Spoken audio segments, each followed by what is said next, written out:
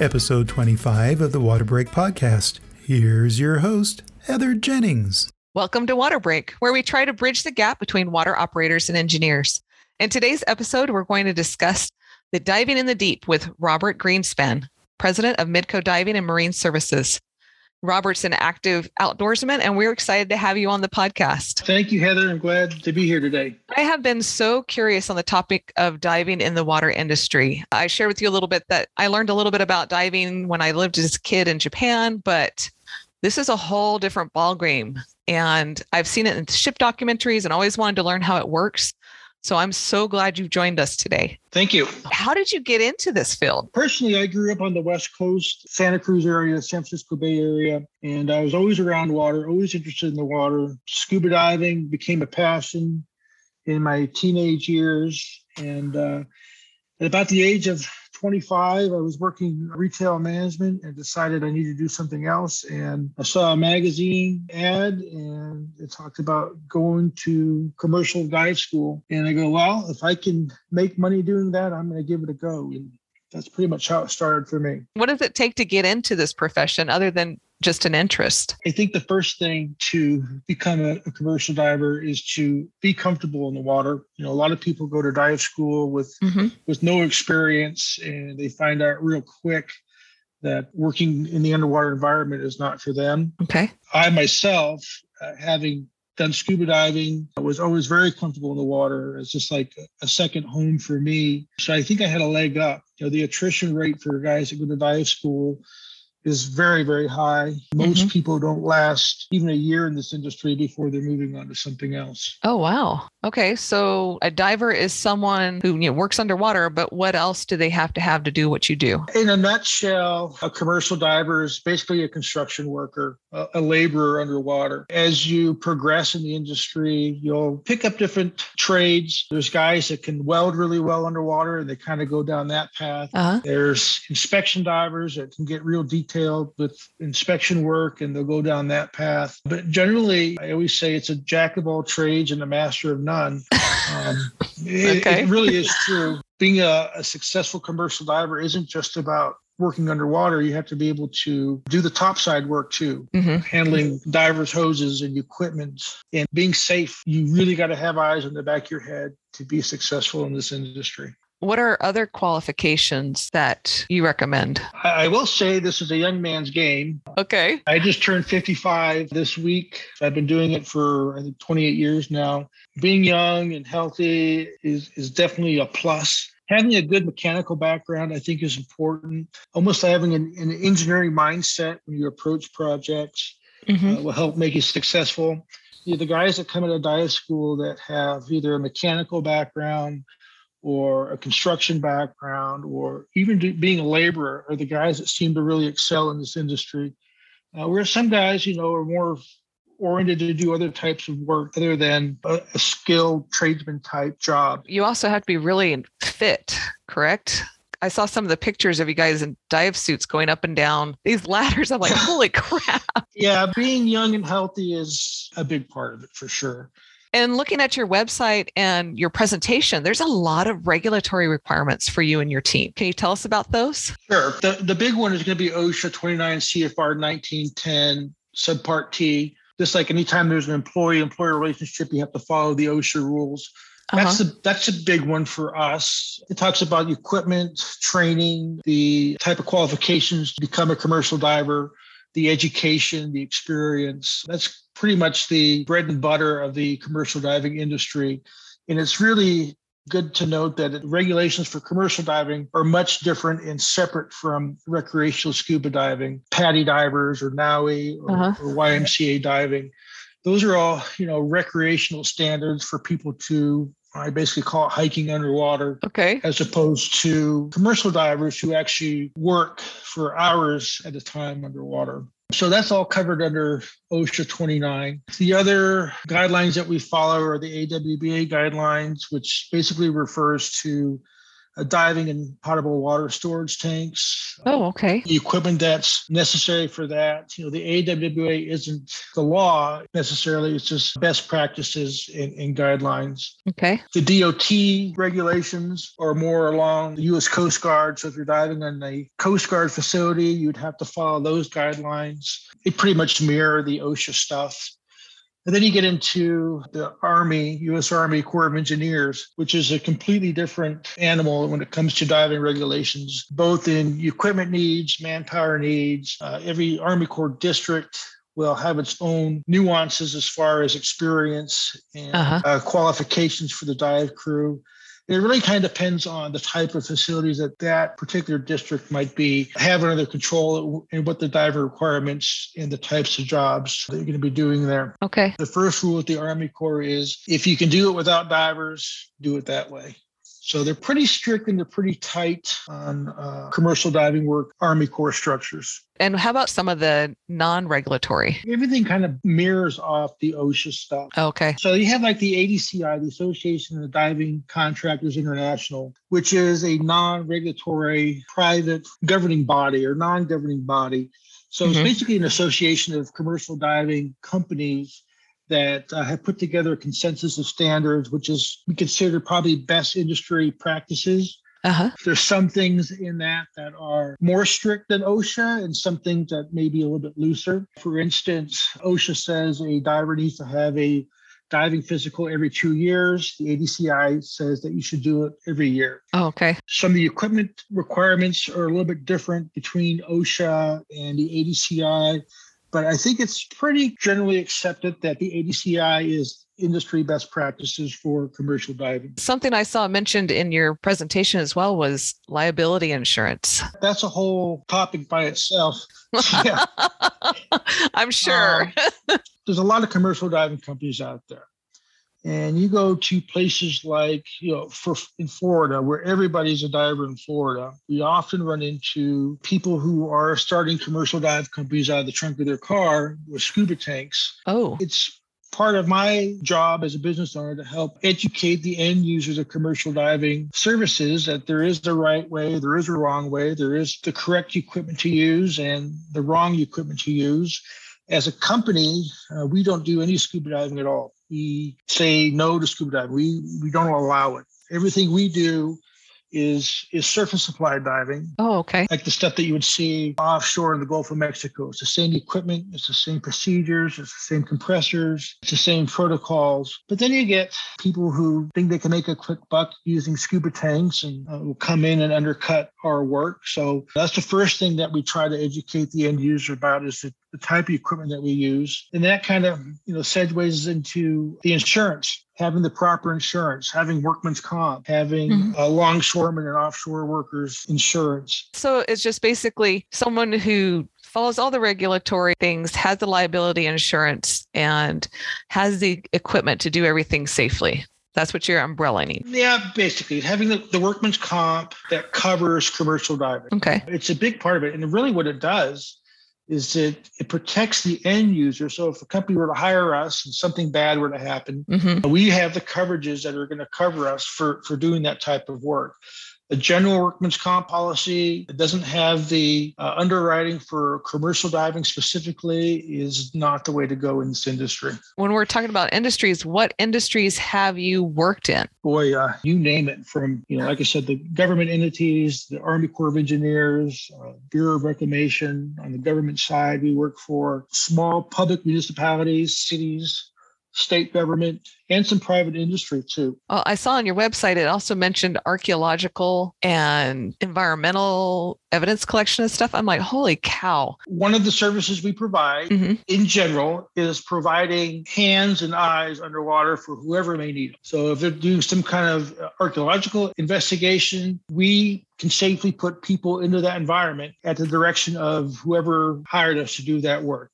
For instance, we just got a call just this last week from a potential customer in Alabama that swears he knows where there is a stash of gold from the Civil War that was dumped into a river. Oh. So This guy knows that there's 70 gold bars in this hole in this river.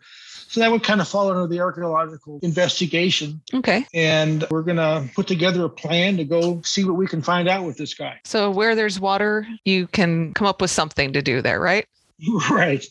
So that's what I say. If it's underwater, we'll take a look at it. Let's start talking about your dive team. How many people does it take to do a dive? OSHA requires a minimum 3-man crew. Okay. We always run at least 3 people. So there'll be a diver, there'll be a supervisor, and then the tender. The way my company works is everybody on that crew is capable of doing any one of those positions. So, oftentimes you get involved in jobs where there's just a lot of bomb time. We got to keep guys underwater working. So everybody kind of rotates through between the diver position, the tender position, which is the guy that would help, the diver get in and out of water, get dressed, manage his hoses, hand him tools. And then the supervisor is the one that's running the radio, monitoring the air systems, controlling the video, basically in communication with the diver working underwater. Those 3 guys all rotate through, and sometimes these jobs they're in and out in a couple hours, and then the next day everybody just kind of rotates to the next position. So 3-man minimum. All of my divers have gone to commercial dive school. They all have current first aid, CPR. Oftentimes they have oxygen provider. We do hire DMTs, which is a dive medical technician. Mm-hmm. So some of our divers are basically EMT for divers, kind of mix that up with our crews.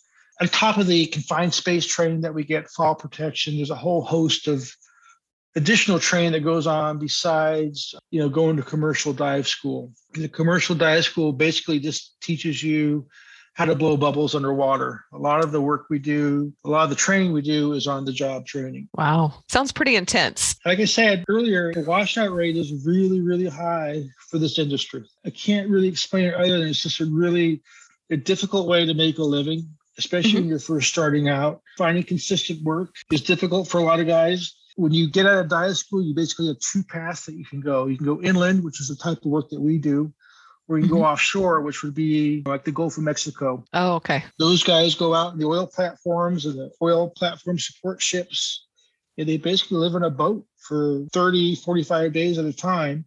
They have a hierarchy out there where new divers come in as tenders, and they're basically the diver's helper for the first 2 or 3 years until they break out and become a diver themselves. So it's a tough go at it. The offshore world is a completely different work environment than inland diving, which is what we do. So it's its own beast then. It is, absolutely.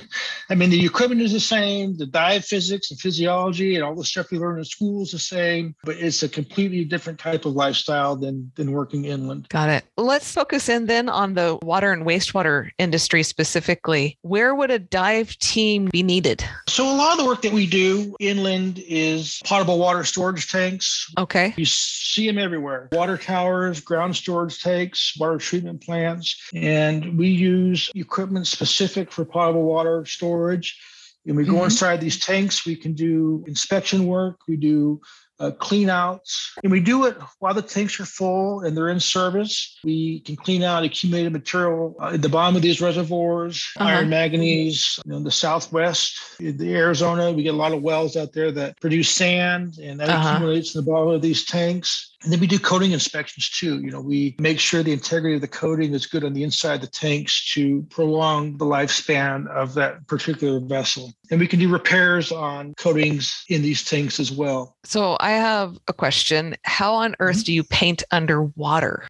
So there are some products out there, some 2-part epoxy products that are NSF approved that we can actually mix topside and to the diver in the water, and you put it on with a brush just like you would topside. The only caveat is that you have to go really, really, really slow, because otherwise it'll just spread and get stringy and make it a complete mess. But it is possible to paint underwater. For pitting, like in a steel vessel, we have 2-part epoxies that we can put into that corrosion area, and that'll help extend the life of the coating as well. So You get like pitting and steel tanks. We can go through, wire brush them, put our epoxy on there, seal it up so there's no more oxygen getting to that bare metal and extend the life of the coating. We do that quite a bit, actually. Well, I just remember as a kid, you're like, you can't paint underwater. And I'm like, oh gosh, now here you can. We figured it out. Yeah, there's just a couple products that we can do that with. I'll tell you, there's a little bit of a learning curve to doing it. My guys like using the two-part epoxies that they can apply with their hands. Sometimes we got to break the coatings out and put it on with a brush. All right. That's on the water side. On the wastewater side, would you consider those hazardous diving? Yeah, that would be considered hazmat diving. We do quite a bit of wastewater work. There's different types of wastewater. Well, yeah. This is your area, right? So for instance, we've been doing a lot of work recently at meat processing plants, either poultry or beef processing plants. Okay. They have their wastewater systems and they have their clarifiers and all that stuff that we do dive into those. Usually it's equipment that's malfunctioned, clarifiers, pumps, arms, sweeper arms, gates. We had a project in Alabama not too long ago where they were abandoning some ponds, some wastewater ponds, and we just had to go out and find the crossover pipes that went from pond to pond and fill them up with concrete. Oh, you do clear well inspections as well, or you mentioned a little bit of plumbing. Yeah, so I'll start by saying this. Most people in the wastewater industry don't like to have to call divers. It's kind of like a last resort. They either want to dewater their vessels themselves, or in general, people don't like having to call a commercial dive team in to do work for them. It's expensive. They can't see what we're doing. It's like a last resort. So when we do wastewater work, it's typically because there's no other choice. In fact, when customers call me, I try to work with them and figure out a way to do it without using divers. And wastewater is something that we do, but it's not something that we aggressively go after. We try to find a workaround. By the time we do get on site, it's just because there's just no other way to do it. Yeah. Sometimes it's just simple, like maybe there was a lift station that we did some work on where one of the pumps went out on the lift station and they couldn't shut the valve to replace the pump. The only way we could do it was to go inside there. This was a lift station right in the neighborhood, right down the street from 500 homes where everything that morning went to that was flushed.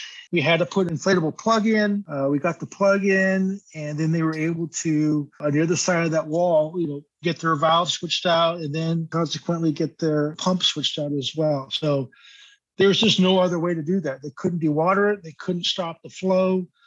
They had to call divers in because that one valve failed. You could have stopped the flow, but you would have had 500 angry homeowners. Oh, yeah. Yeah, right. So who's going to sit in every house and make sure they're not flushing the toilet while you're working in there?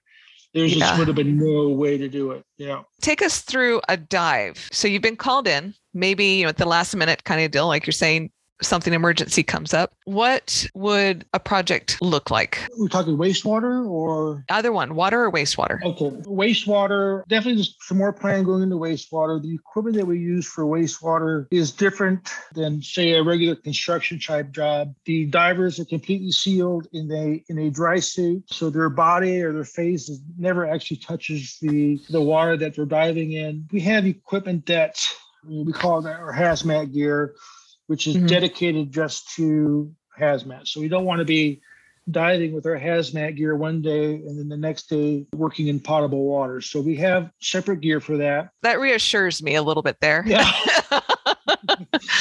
So the first thing we need to do is make sure that we get the hazmat gear to the hazmat job. When we do hazmat work, there's typically bathing stations or washdown stations. We have pressure washers or hot sea units that we use to help clean up divers when they come out of the water. Okay. Going in is the easy part. It's easy to put somebody in, but when they come back out, we've got to be able to wash them off. There's a lot of grease in these lift stations. There's always grease at the processing plants that we work at. So we use hot water and Dawn detergent, degreasers. Simple Green's another one that we use quite a bit. Oh, And so the divers come out, we pressure wash them off. They stand in a wash tub, they get scrubbed down, and basically they have to get undressed at that point. So it's not so much getting the diver into the work area, but it's getting them out and getting them cleaned up so they can be not contaminated or contaminate anything. I could see why that would take a little more time. Right. Well, keep you clean. And then, some divers like diving in that stuff. Some divers, it's the last thing that they want to do. There's the thought of diving in somebody's toilet water, just they don't want to do it. It's just not that appealing, huh? No, it's not. But the guys that do that get paid more too. So usually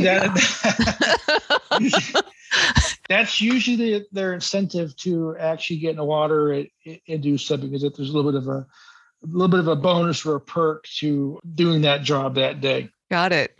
So I've decided to hire a diver for the project. What information should I come with to you? Like, what do you need to know? The type of environment that we're going to be in, whether it be a river, lake, stream, collector well, wastewater, that's where we're going to start. Mm-hmm. Other things are going to be like access. How is the diver going to get in and out? The egress. Oftentimes we use cranes and man baskets to get into locations. Sometimes it's as simple as putting a ladder in to get in and out. A lot of facilities and structures have built-in ladders, so our divers can get in and out easily that way. Again, the type of environment, moving water is a big one for us. If there's any type of moving water or pumps, we want to know about that, and whether they can be locked out or tagged out. Yeah, I think that would be important. Yeah. Safety-wise. Yeah. The depth of the work environment. Are we going to be diving in 10 feet or going to be diving in 100 feet? That kind of plays part on manpower needs and equipment needs. And then, of course, the end goal of the project. What are you trying to accomplish? Mm-hmm. Sometimes it's just an inspection. Sometimes it can be more complicated than that. So having a clear end goal as to what you're trying to accomplish with the diving project is good to start with. I'm going to have to ask, because you made me curious now, how far deep have you gone? Well, personally, I think my deepest dive was probably 130 feet. We had a project several years ago where we were consistently going to 150 feet on a lake in North Dakota. Again, it takes a whole completely different set of equipment. The equipment that my crews carry, we're good for up to 100 feet. Once you get over 100 feet, you have to start bringing in decompression chambers and bigger compressors. That's actually an OSHA rule. Anytime you have divers working over 100-foot water depth, you have to have decompression chambers on site. So there's a lot more expense with going deeper. Offshore, they routinely go over 100 feet. And that's when you start getting into mixed gas diving, saturation diving, which you do see inland from time to time, but most of the inland work is fairly shallow. I'd say 60 feet and under. Okay. Ooh, I'm just thinking of that. I'm a little unsurprised that OSHA has rules for how deep and how long and far, but I'm glad they're there. I'm sure there's a lot of people glad that they're there. OSHA doesn't really manage or dictate how deep or the dive tables. We use U.S. Navy diving tables. So the U.S. Navy has a long history of using divers, and they actually have charts that tell us, how long a diver can safely work at a depth. Without getting into the physics and physiology of diving, we use U.S. Navy diving tables. The basic rule of thumb is the deeper you go, the less time you can stay on the bottom. So, for instance, a diver going to 60 feet at sea level can stay in the water for 60 minutes. At 20 feet at sea level, it's pretty much unlimited. Oh, okay. So depth does play a big role in the amount of work that can be done, basically. Got it. So you got to include that in your timelines as well as how many rotations and et cetera, how much work you can get done. Yeah. And I'm sure everything always goes according to plan, right? Well, maybe not so much. I always like to say in this industry, out of sight, out of mind. People don't think about what's underwater. And oftentimes we get calls, people are in a panic. Nothing ever goes as planned in this industry. There's always something. I know there's a lot of water and wastewater operators that are nodding their head to that. Yeah. It never goes the way you think it will. You can always plan on something not going right or not as expected. Got it. People say, Well, how long is that going to take for you underwater? I always say it'll probably be 5 to 10 times longer than you think it's going to take. I also noticed that you guys had listed something that if you can't dive, you have an ROV. And so what is an ROV and how do you use it? An ROV is a remotely operated vehicle. It's basically a small tethered submarine that has cameras and lights on it. So when we first got our first ROV, maybe 7-8 years ago, it was used basically in place of a diver where either depth was an issue, for instance, like over 100 feet, or dangerous. For instance, there might be a pump running in the vicinity. So we could put a ROV into the vessel or the area and safely see what's going on without actually putting a human in danger. The ROVs that we first started with were basically a light and a camera that we could swim around and see underwater. Which, by the way, my son would be so excited. Yeah, they're actually pretty fun. They're actually pretty neat. The only thing with these ROVs is you got to be able to see. You got to have good visibility in the water. So got it. A wastewater situation, it's not going to work for you. All right.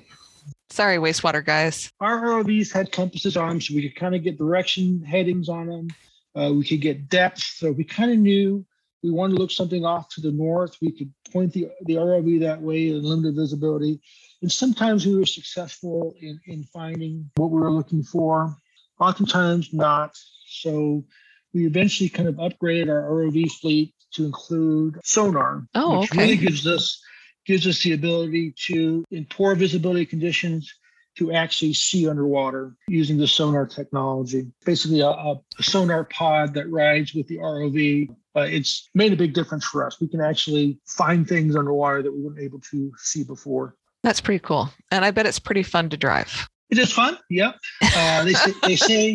They say divers make the best ROV operators because in the back of a diver's mind, you're always worried about where you're at, where your umbilical's at, what your surroundings are. Got it. So yeah, it's a perfect segue for us anyway to go from a diving company to using the latest ROV technology to help get our job done underwater. I have to ask, just because I'm always curious, what is the wildest thing that you found? And staying family friendly, okay? But what's the wildest thing you found under the water? Well, we did a dam inspection once. We found a small safe and some bank deposit bags, I guess, were stolen at some point and thrown into the lake. And that was actually right here in Rapid City, gosh, probably 15, 16 years ago. So Robert, tell us about your elk and the tank story. So this was a story about a community in the high country way above snow line that had a tank with a aluminum top on it. And apparently the snow was so intense that year that the tank was completely covered with snow to the point that a elk up there was able to walk across the top of the tank and fell into the tank. It broke through the roof of the tank. Well, because they're not made to hold elk and no, they're not made to hold a 1,200-pound horse-looking animal. Yeah. And the only reason they found out was that next spring, they started getting complaints that their water was tasting a little bit funky. And it wasn't after some time that divers eventually went up there and discovered that the tank roof had been breached and there was a very large mammal decomposing in their drinking water supply. So that does happen. I heard another story. This is out in California. The same type of thing happened, except it was a horse that fell into a reservoir. Back in the old days, they didn't have roofs on their water storage tanks. They were open. So it wouldn't be uncommon for critters, both big and small, to get into a drinking water tank. Now, if they find animals in drinking water tanks, well, it's a whole bag of worms, boil orders, and all that stuff that go along. Yeah, and probably found a little sooner as well. Yeah. Oh my. Awesome.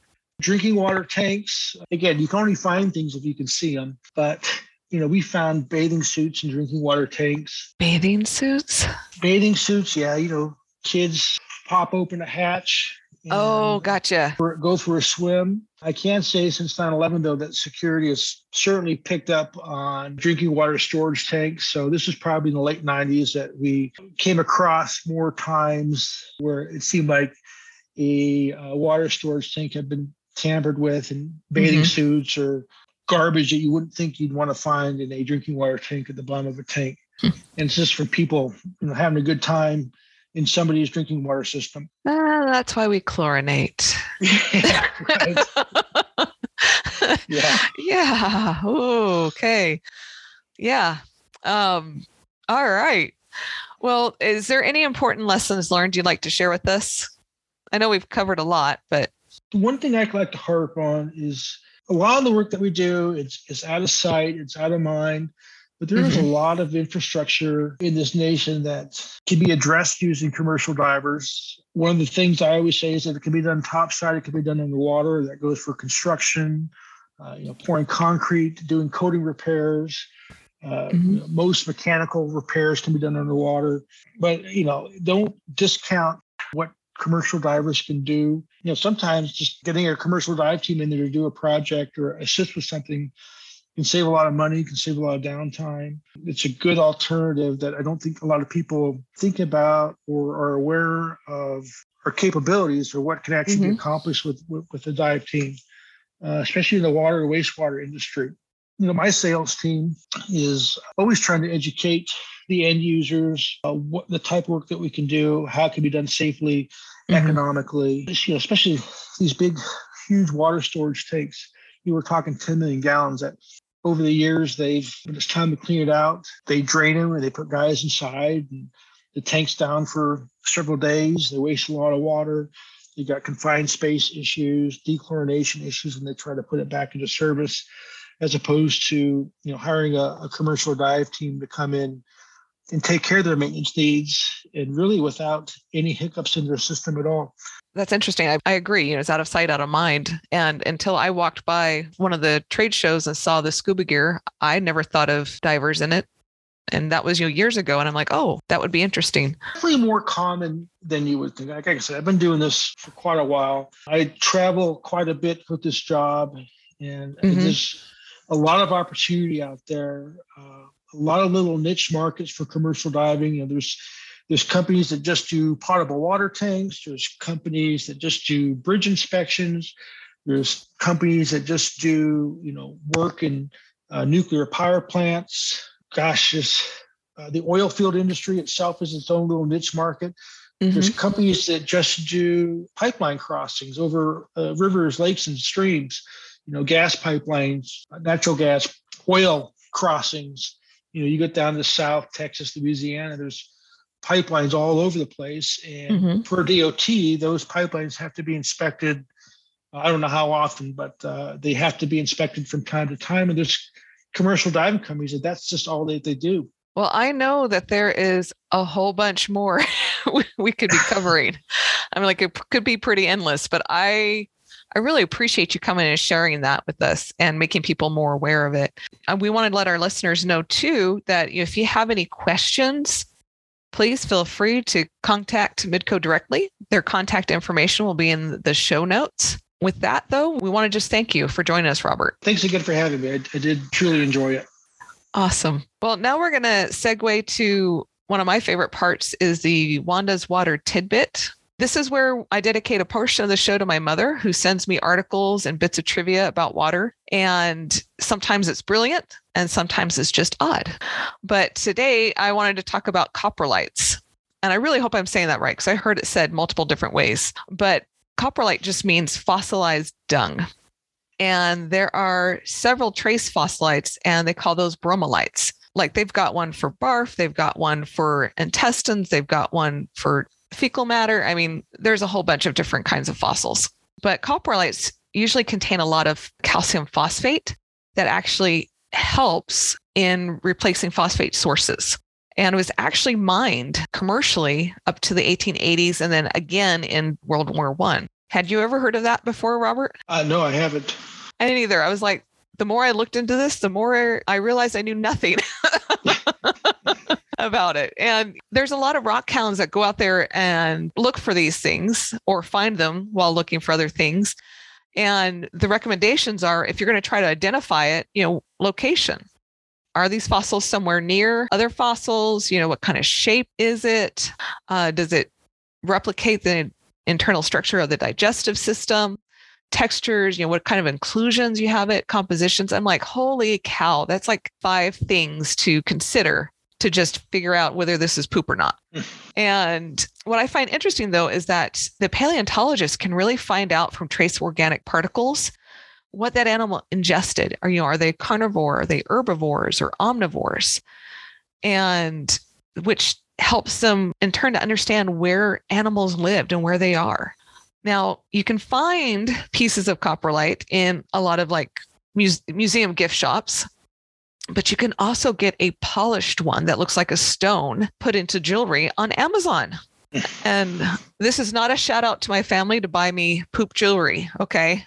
But I just thought it was kind of interesting that they've gone that far with it. Maybe that's something your guys can come back with, from a business trip. Right. Not the kind of treasures they're looking for, huh? Well, now I got some gift ideas with Christmas coming up here in about 6 months. There you go. Buy soon, buy early. Right. There's going to be a rush in this stuff now. That's right. But I just thought that was a point of interest and something new to learn in the wastewater industry. Robert, we wanted to thank you again for joining us today and talking about diving in the water industry. Like I mentioned before, if you have questions, please feel free to contact Robert directly. His information and company information will be in the show notes. Thank you for joining us today. Thank you for listening to the Water Break Podcast, brought to you by Probiotic Solutions. Probiotic Solutions offers a broad spectrum line of biostimulants and nutrient products for bioremediation of water, wastewater, and soil. You can find more information about our products and the show notes for this podcast at probiotic.com.